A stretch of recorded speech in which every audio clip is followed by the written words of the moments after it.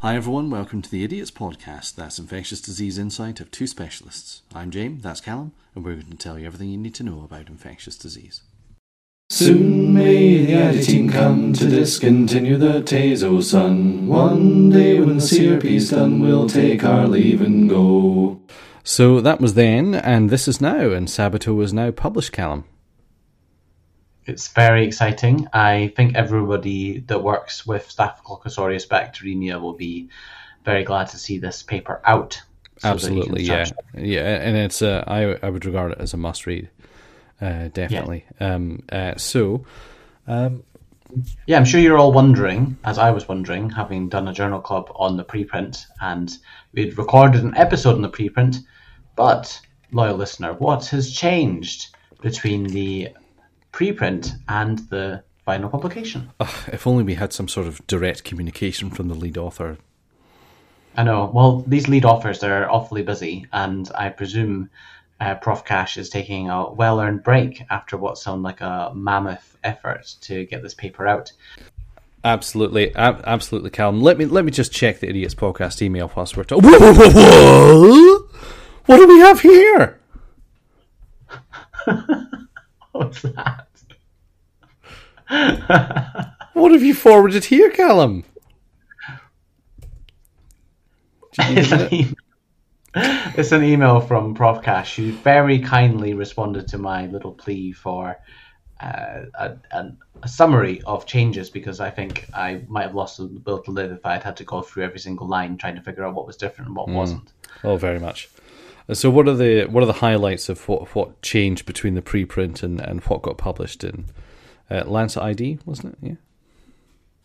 Yeah, I think overall, reading through there's a sort of document that he forwarded us with the track changes on the initial submission and the final submission.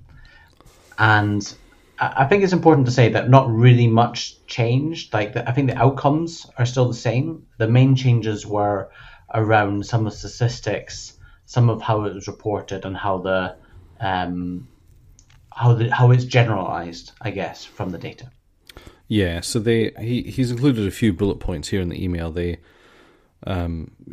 focused more on the ITT population than the clinically evaluable population, and that's because of a change in EMA guidance that happened actually whilst the study was going on, sort of saying that you should focus more on ITT, even if you're doing a non-inf study, which I don't really understand the logic of fully, Callum, but there we go. What else?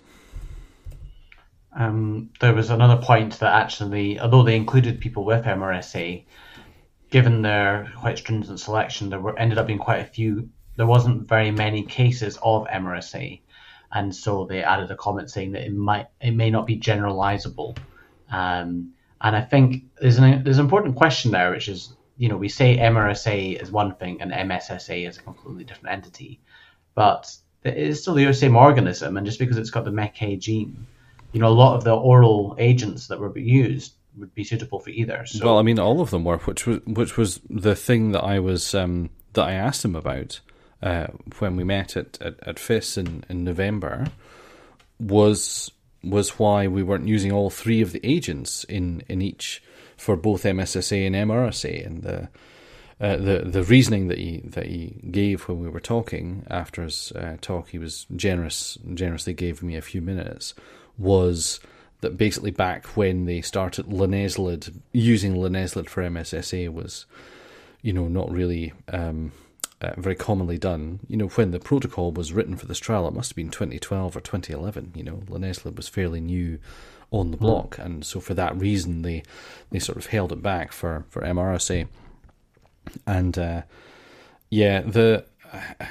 we talk about them as if they're two separate entities. I don't really fully understand why, having replaced your PBP2 with your PBP2A, and therefore transforming from MSSA to MRSA, that affects your response to any other antibiotic. And so I kind of, that generalizability argument, I find not a very good argument, frankly. Yeah, but, I guess it's peer review, so it's going to be a variance of opinions. Of course. The other thing that they did was they added in some extra subgroup analyses and tables in the supplementary appendix for MRSA versus MSSA, and also for gender differences between the arms. To further detail about the rationale for the early trial stop.